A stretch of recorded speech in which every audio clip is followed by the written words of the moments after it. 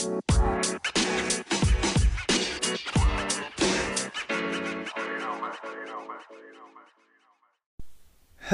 and welcome to the First Day in Football Show. I am your host Tobias Brown and we are back with episode 17. And in today's episode we are going to be recapping what was possibly one of the better Super Bowls we've ever seen.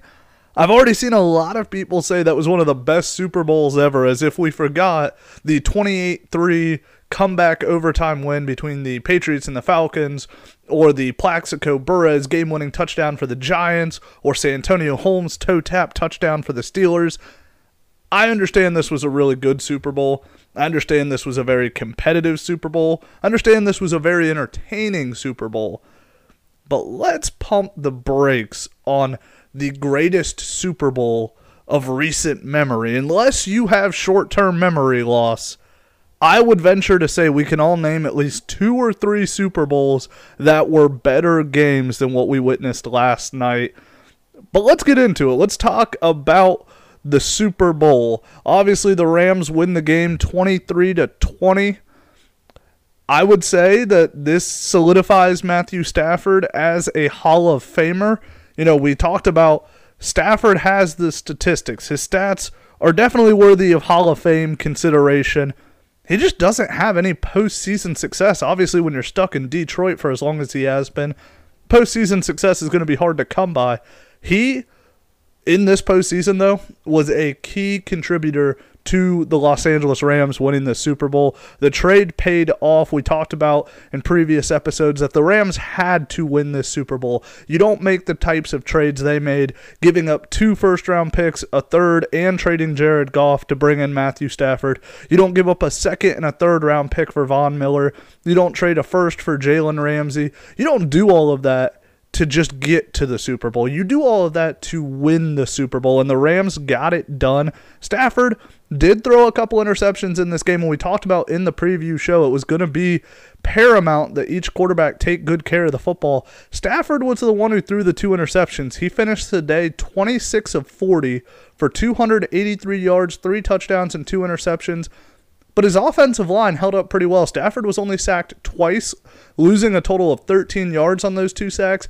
O-line did a pretty good job of protecting Stafford. Now, you can say the O-line struggled in run protection. The Rams were held to 1.8 yards per carry. I mean, that's pretty abysmal.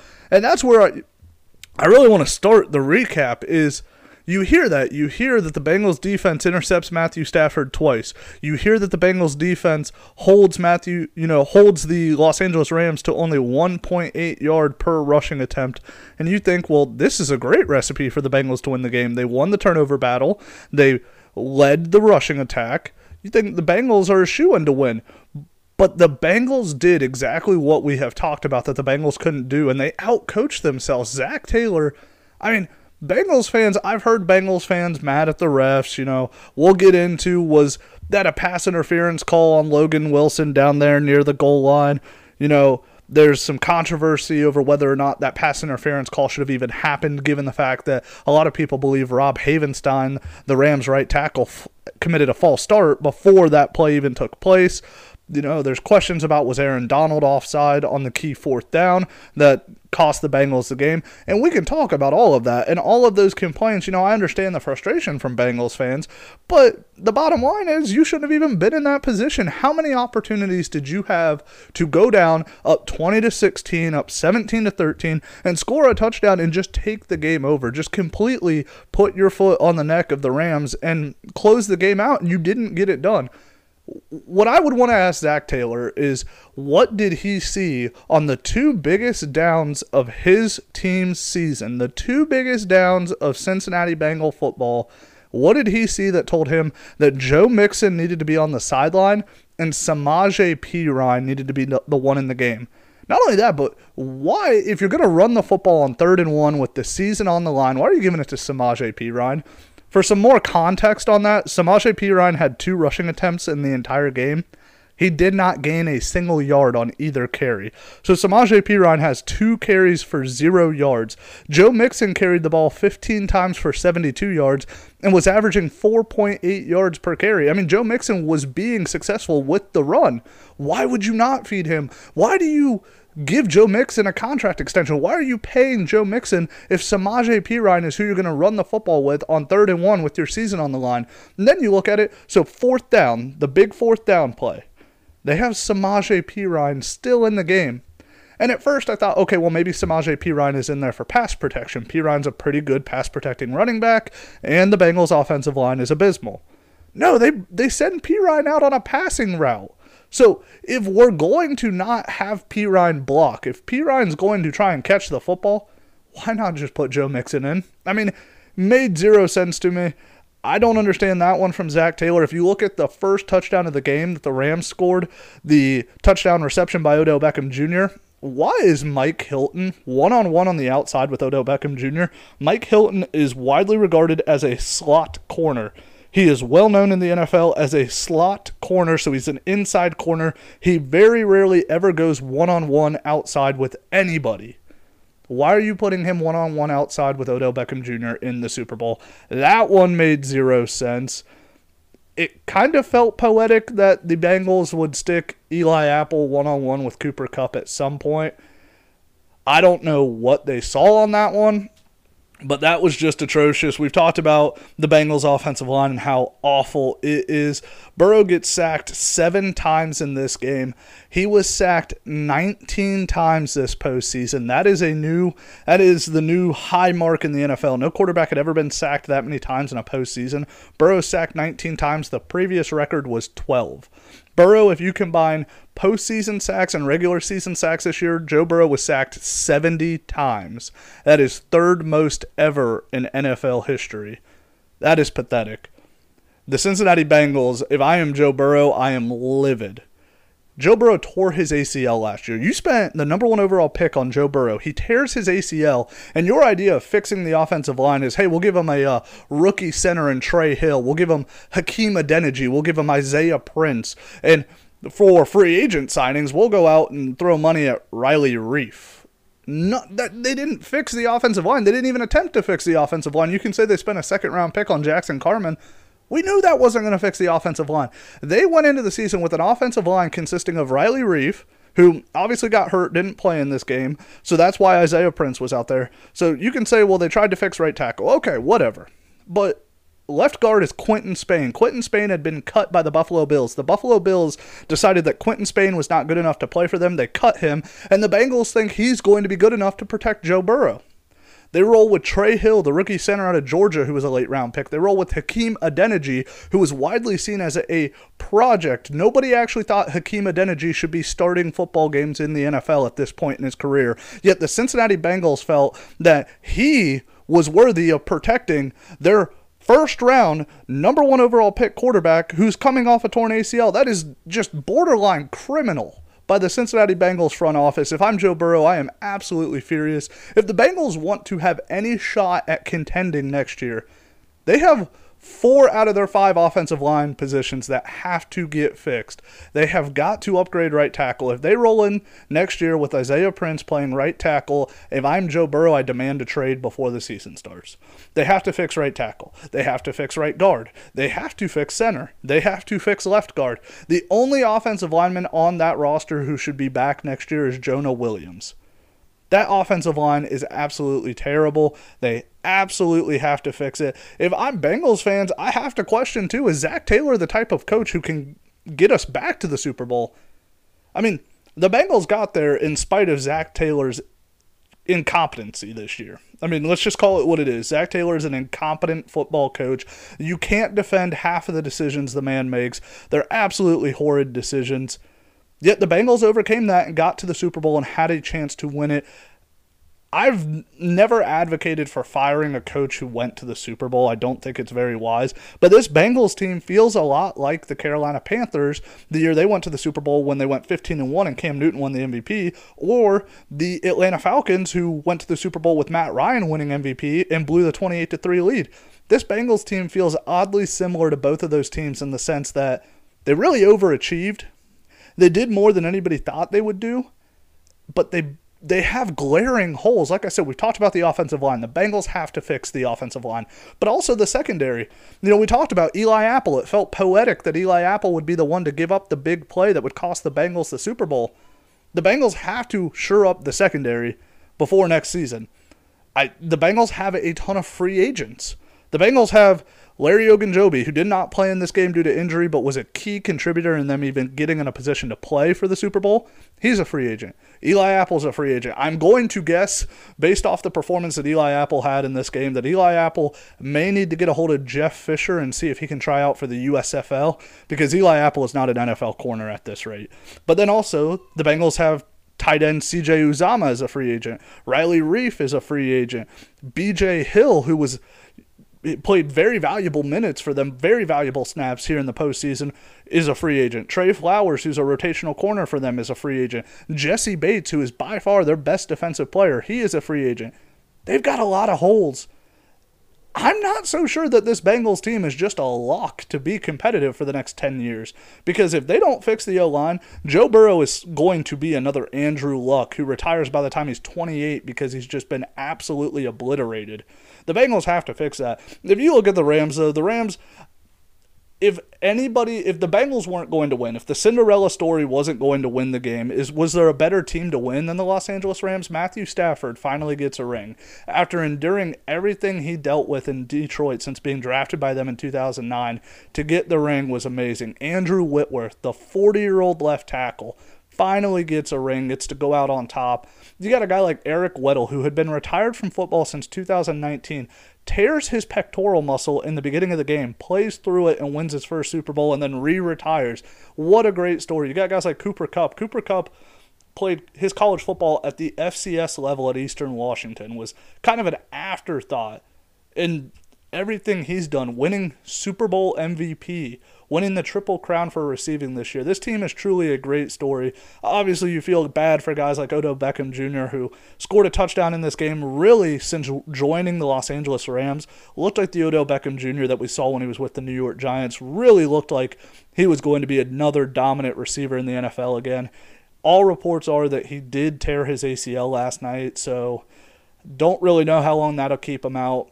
You wonder, how does that... Obviously, I think that pretty much shoots his free agency market. My guess is he ends up back with the Los Angeles Rams.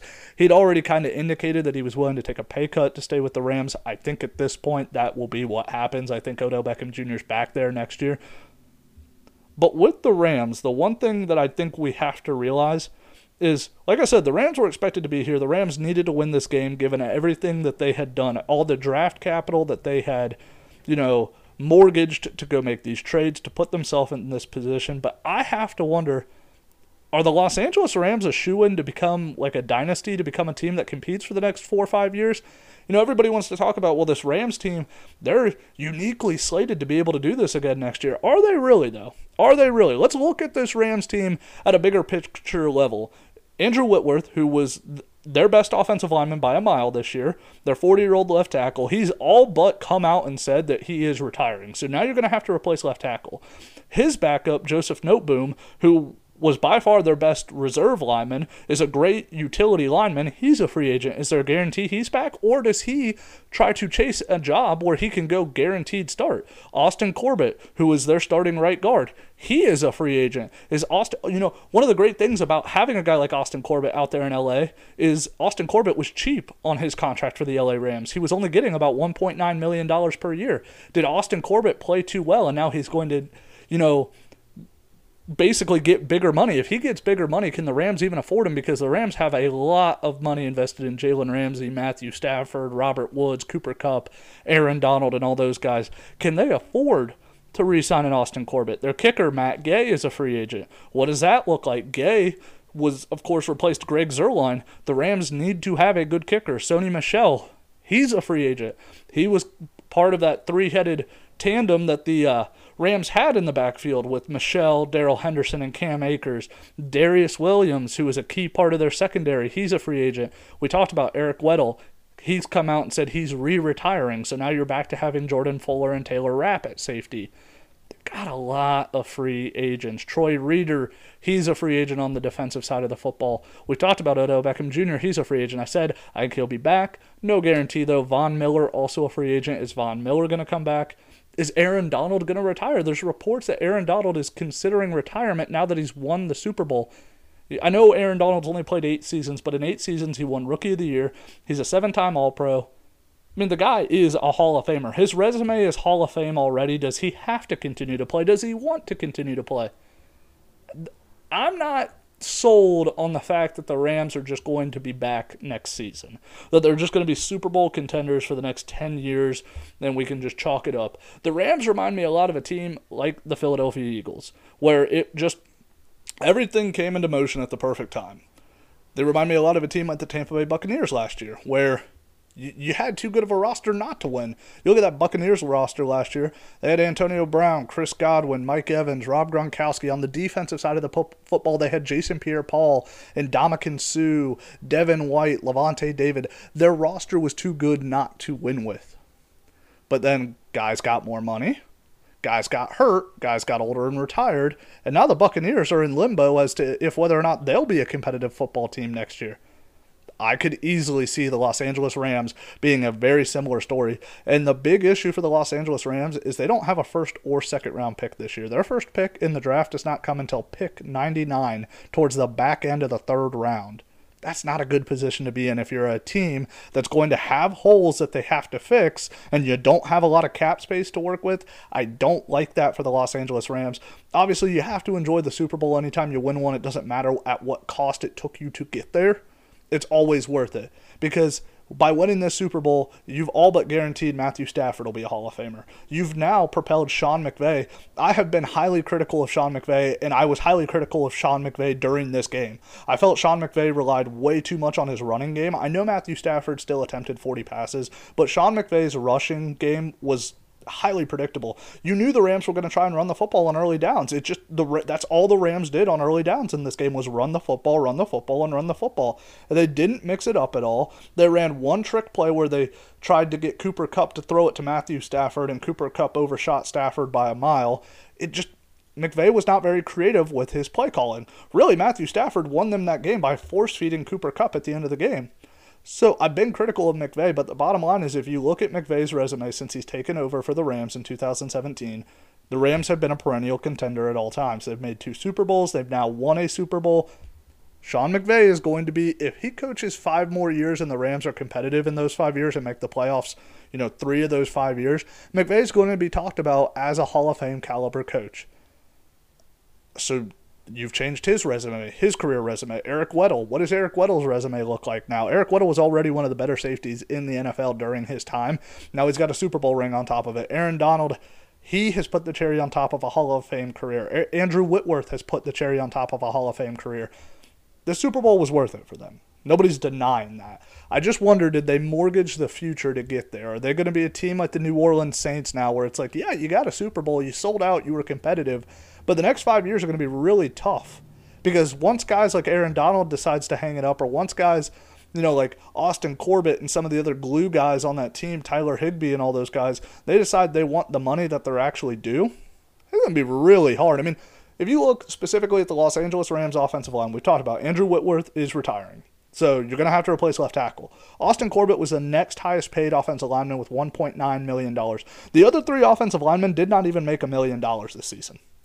You're not going to convince Austin Corbett, Brian Allen, Rob Havenstein. You're not going to convince all those guys to continue to play for under $1 million or at $1 million. It's not going to happen. Those guys played too good of football this year to not cash in and get somewhat of a pay raise. And I know the Rams would probably like to keep guys like Austin Corbett and Rob Havenstein and even Brian Allen, but like I said, I don't think the Rams have the cap space to do it. It's a great Super Bowl win for the Rams, but I'm not sure that the Rams can sustain it. If you look at the Bengals and, what they can do with what they have, the Bengals have a ton of cap space. They, of course, are going to be drafting at the back end of each round. They obviously have pick 31 in the first round. The Bengals can fix this team, but I just don't have confidence in the Bengals fixing this team. If you look at the Bengals draft history and the Bengals draft record, it's so-so at best. They do a pretty good job of drafting wide receivers, Jamar Chase, Tyler Boyd, T. Higgins, but we're not that far removed from the Bengals drafting John Ross in the top 10, and we saw what a disaster John Ross was in the top 10. So I'm not convinced the Bengals get back. I'm not convinced the Rams get back. But if you want to look specifically at the details of the game, I do think the NFL has a massive officiating problem. I really like the fact that the officials for 3.5 quarters of the game were letting the two teams play. We're letting them be physical. We're not calling it, not calling tic-tacky pass interferences. They weren't calling tic-tacky, defensive holdings. They were really letting the two teams play football. Then we come out of the second half, and T. Higgins absolutely attempts to decapitate Jalen Ramsey by grabbing his face mask and pretty much making Ramsey's head do a 360. No call. So then I'm like, okay, now they're really not going to call offensive pass interference or defensive pass interference. They're really going to let these guys play. Then you fast forward to the Rams, what ended up being their game-winning drive late in the fourth quarter, and we get this tick-tacky defensive pass interference call on Logan Wilson where they said, well, his arm was on his back. But we saw that exact same play in the first quarter with Jalen Ramsey on T. Higgins, where Jalen Ramsey clearly was holding on to T. Higgins' jersey. I mean, it was clear as day. Anybody with eyes could see it. They didn't call it. And the officials and the announcers also, the announcers, Chris Collinsworth and Al Michaels, said, I like that they're not calling it. They're letting them play. But then in the fourth quarter, we fast forward, we get the exact same thing with Logan Wilson, and they call it this time. The NFL has no consistency. This is why people question the product that the NFL puts on the field. This is why people say, man, does it not feel rigged sometimes? This is why people question it. Because for 3.5 quarters of the game, the officials are letting them play. Nothing's getting called. Everybody's loving the physicality of that game. With 2 minutes left in the game, the officials decided that they hadn't done enough and they needed to make sure they got their name in the press. The NFL's got to fix this officiating problem because if they don't, their product is going to continue to suffer. How many playoff games this year was the underlying theme, was the story about the officials? No game should be about officials, yet more playoff games than not this year, it felt like we were talking about the officials. We talked about the officials with the Bengals and the Raiders game on the questionable Joe Burrow touchdown. Was there a whistle or was there not a whistle? I mean, this stuff cannot continue to happen. To me, was Logan Wilson's pass interference a pass interference? No, it wasn't. But the Bengals can't complain because they had the opportunity to win. We already talked about it. They had the opportunity to win. They chose to blunder it, whatever. Their offensive line played great for the first about 2.5 quarters and then just absolutely imploded in the second half, which we knew was going to happen. We knew Aaron Donald, Von Miller, Leonard Floyd, we knew those guys were going to eventually get pressure. I did feel that Joe Burrow at times held the football too long. I would have liked to have seen Burrow. Once you can see that your offensive line is starting to struggle more, once you can see Adeniji and Prince are getting beat up consistently, I would have liked to have seen Burrow either be quicker with the reads or just run. At that point, just run. I mean, I know that you're a quarterback, you're a pass first, you got to look to throw the football when you drop back, but you also have to understand, especially on that fourth down with the Super Bowl on the line, you just got to get out of the pocket. You cannot stand there because you know the Rams have Aaron Donald, and Aaron Donald's coming for you. I know people are going to say, was Aaron Donald offsides? Was Aaron Donald offsides? Should that have been a free first down? Should the drive still have continued? They're not going to call that. They're not going to call it. I know you want them to call it, and yes, it does kind of look like his head was over the football, like he may have been offsides, but they're not going to call it. The false start that they wanted called on Rob Havenstein on the Logan Wilson pass interference, they're not going to call it. They haven't been calling false starts all year. I mean, by the letter of the law, was it a false start? Yes. Has the NFL been calling it by the letter of the law this season? No, they haven't. I think if you look at Joe Burrow's performance, he played good. He played pretty well. Ja'Marr Chase ended up with over 80 receiving yards, made a couple big catches, including that big 40-plus yarder on Jalen Ramsey earlier in the game. I mean, Burrow and Chase did enough to win the game. Joe Mixon did enough to win the game. The defense did enough to win the game. The Bengals did enough to win this football game. They were let down by their coaching. The play calling was it was inept. It was inept. I don't want to rag on Zach Taylor too much, but I do think you have to begin to question his play calling and coaching decisions. Really, I think my two biggest takeaways on this game are good for the Rams winning the game, good for Matt Stafford finally getting a Super Bowl ring, and on the Bengals side, please help Joe Burrow before you turn him into Andrew Luck. I know people The halftime show was received very well. I thought it was a good halftime show. I thought it was a very good halftime show. I'm not going to call it the greatest of all time, just because I think when you start, we are too quick to throw around the term greatest of all time. The best thing I've ever seen. We're too quick to throw that out. We have such recency bias with that term. Like I talked about at the beginning of the show, we wanted to crown this Super Bowl the best we've seen in recent memory. That is such recency biased. Because if you go back to the 28-3 Super Bowl between the Patriots and the Falcons, if you go back to the Giants beating an 18-0 football team with a catch that David Tyree had, the helmet catch. If you go back to the Steelers and Cardinals Super Bowl with James Harrison 100-yard pick six and Santonio Holmes toe tap game-winning touchdown. You go back to the Rams and Titans Super Bowl where Eddie George came up just not even a full yard short of winning the Super Bowl for the Titans. You look at all those Super Bowls, I would say that all of those Super Bowls are probably better than what we watched last night. I mean, I can definitely say at least 3 of them are definitively better, and that's just the ones that come to mind right off the top of my head. We've seen a lot of Super Bowls come down to last-minute drives. This isn't anything new. This Super Bowl was good. It was not the best of all time. Let's pump the brakes on that. Let's pump the brakes on this was the greatest halftime show of all time. I don't mean to be a Debbie Downer. I know that we had a lot of fun watching it last night, but it wasn't the greatest of all time. But that's all we got for the Super Bowl recap. I did want to touch on some other things outside of the Super Bowl that we forgot to touch on in the last episode. There was another head coaching hire, the New Orleans Saints. They hired Dennis Allen, their former defensive coordinator. They promoted him to head coach. Not really surprising. I know some people are upset because Allen had a chance to be the Saints head coach in the past and only went 8-24 in his brief stint there with New Orleans. But he had been one of the best coordinators in football. It was everybody who knew Dennis Allen, who knew the situation in New Orleans, they all pretty much agreed the Saints could not afford to let Dennis Allen walk. So not really surprised with that one. We've got a couple running backs getting arrested, though, and could have some pretty big implications for both of them. First, there in New Orleans, Alvin Kamara gets arrested the day before the Pro Bowl for felonious assault causing bodily harm. It sounds like from the surveillance video footage, it sounds like basically Alvin Kamara and 3 of his buddies jumped a dude, beat him unconscious, and the dude is severely injured. That's not a good look for Kamara. If these charges stick, he could face up to 5 years in prison. It just makes me wonder, what do these NFL players think? Alvin Kamara's got a $75 million contract. What can any drunk idiot at a nightclub say to you that you feel the need to jump him with 3 of your buddies, jeopardize 5 years of your freedom, and lose your $75 million contract? There's nothing.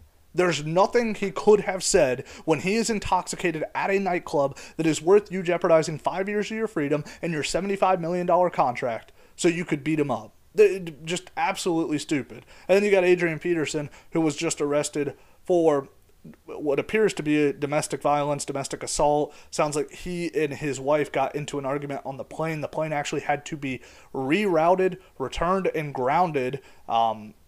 Not a lot's come out. Peterson has said he and his wife had a disagreement, but he did not physically assault her or hit her at all, that he would not hit his wife. Doesn't look good for AP. AP, of course, had the child abuse charges back in the day on his son. So not a good look for Adrian Peterson. Not a good look for the NFL. These are 2 of the bigger names in football. Adrian Peterson, of course, is past his prime at this point, but still is widely regarded as one of the best running backs of all time. Alvin Kamara is one of the best running backs in the football today. And they're both doing that. I mean, the NFL has to come down hard on this. The NFL has been very lackadaisical in the past punishing guys like this. Tyreek Hill, little to no punishment. Kareem Hunt, little to no punishment. I know Kareem Hunt got released by the Kansas City Chiefs. He picked right back up where he left off with the Cleveland Browns. He got a little suspension. He's right back to it. The NFL has to deter this type of behavior because, I mean, you can't have star running backs, $75 million running backs, jumping dudes in nightclubs, beating them unconscious, getting 6-game suspensions, and coming back like nothing happened. A 6-game suspension does nothing to Alvin Kamara. It does absolutely nothing. The man has a $75 million contract. You're going to tell me what? Maybe $5 to $8 million is going to deter him? Stop. The NFL has to send a bigger message. If they want to send a massive message, if the allegations against Alvin Kamara are true, whole year suspension without pay. Right there. Start it there. Whole year suspension without pay. You suspended Josh Gordon indefinitely because the dude smoked pot. You suspended Josh Gordon indefinitely. Josh Gordon had to reapply for reinstatement into the NFL. There was no guarantee he was ever going to get to play in the NFL again because the dude smoked some pot. If Alvin Kamara really jumped a dude and beat him unconscious in a nightclub, and then you turned around and let him play in the Pro Bowl the next day before turning himself into police, he's got to be suspended for an entire year without pay, and he has to apply for reinstatement. It's the only thing that makes sense. You cannot say, hey, we are strict, we are tough on marijuana. Let me tell you, you smoke some pot, you're out of the league. But hey, go ahead and beat some dudes at the nightclubs, and you might get a 6-game suspension. The NFL's got to get it together. They have to send a message here. They've got to show that this type of behavior is not going to be tolerated because it looks bad on the league. Tom Brady got a 4-game suspension for deflating footballs. Tom Brady deflated some footballs and got a 4-game suspension. You have got to send a message here. If I'm Roger Goodell, it's simple. If this is true, 1 year, see you later. You're going to have to reapply for reinstatement. I think it's simple. Obviously, you're innocent until proven guilty. We've got to wait to see. But if what the Las Vegas PD says is true and they've got surveillance film to corroborate the allegations, this is a terrible look for Alvin Kamara. But that's all we've got today for you guys. We will be back Wednesday with a hot take episode. It's officially the off season, so you know we're going to be getting into the draft soon. So we'll be back Wednesday. Like I always tell you guys, rate, subscribe, and review to the podcast. And until next time, take care, and we will see you later.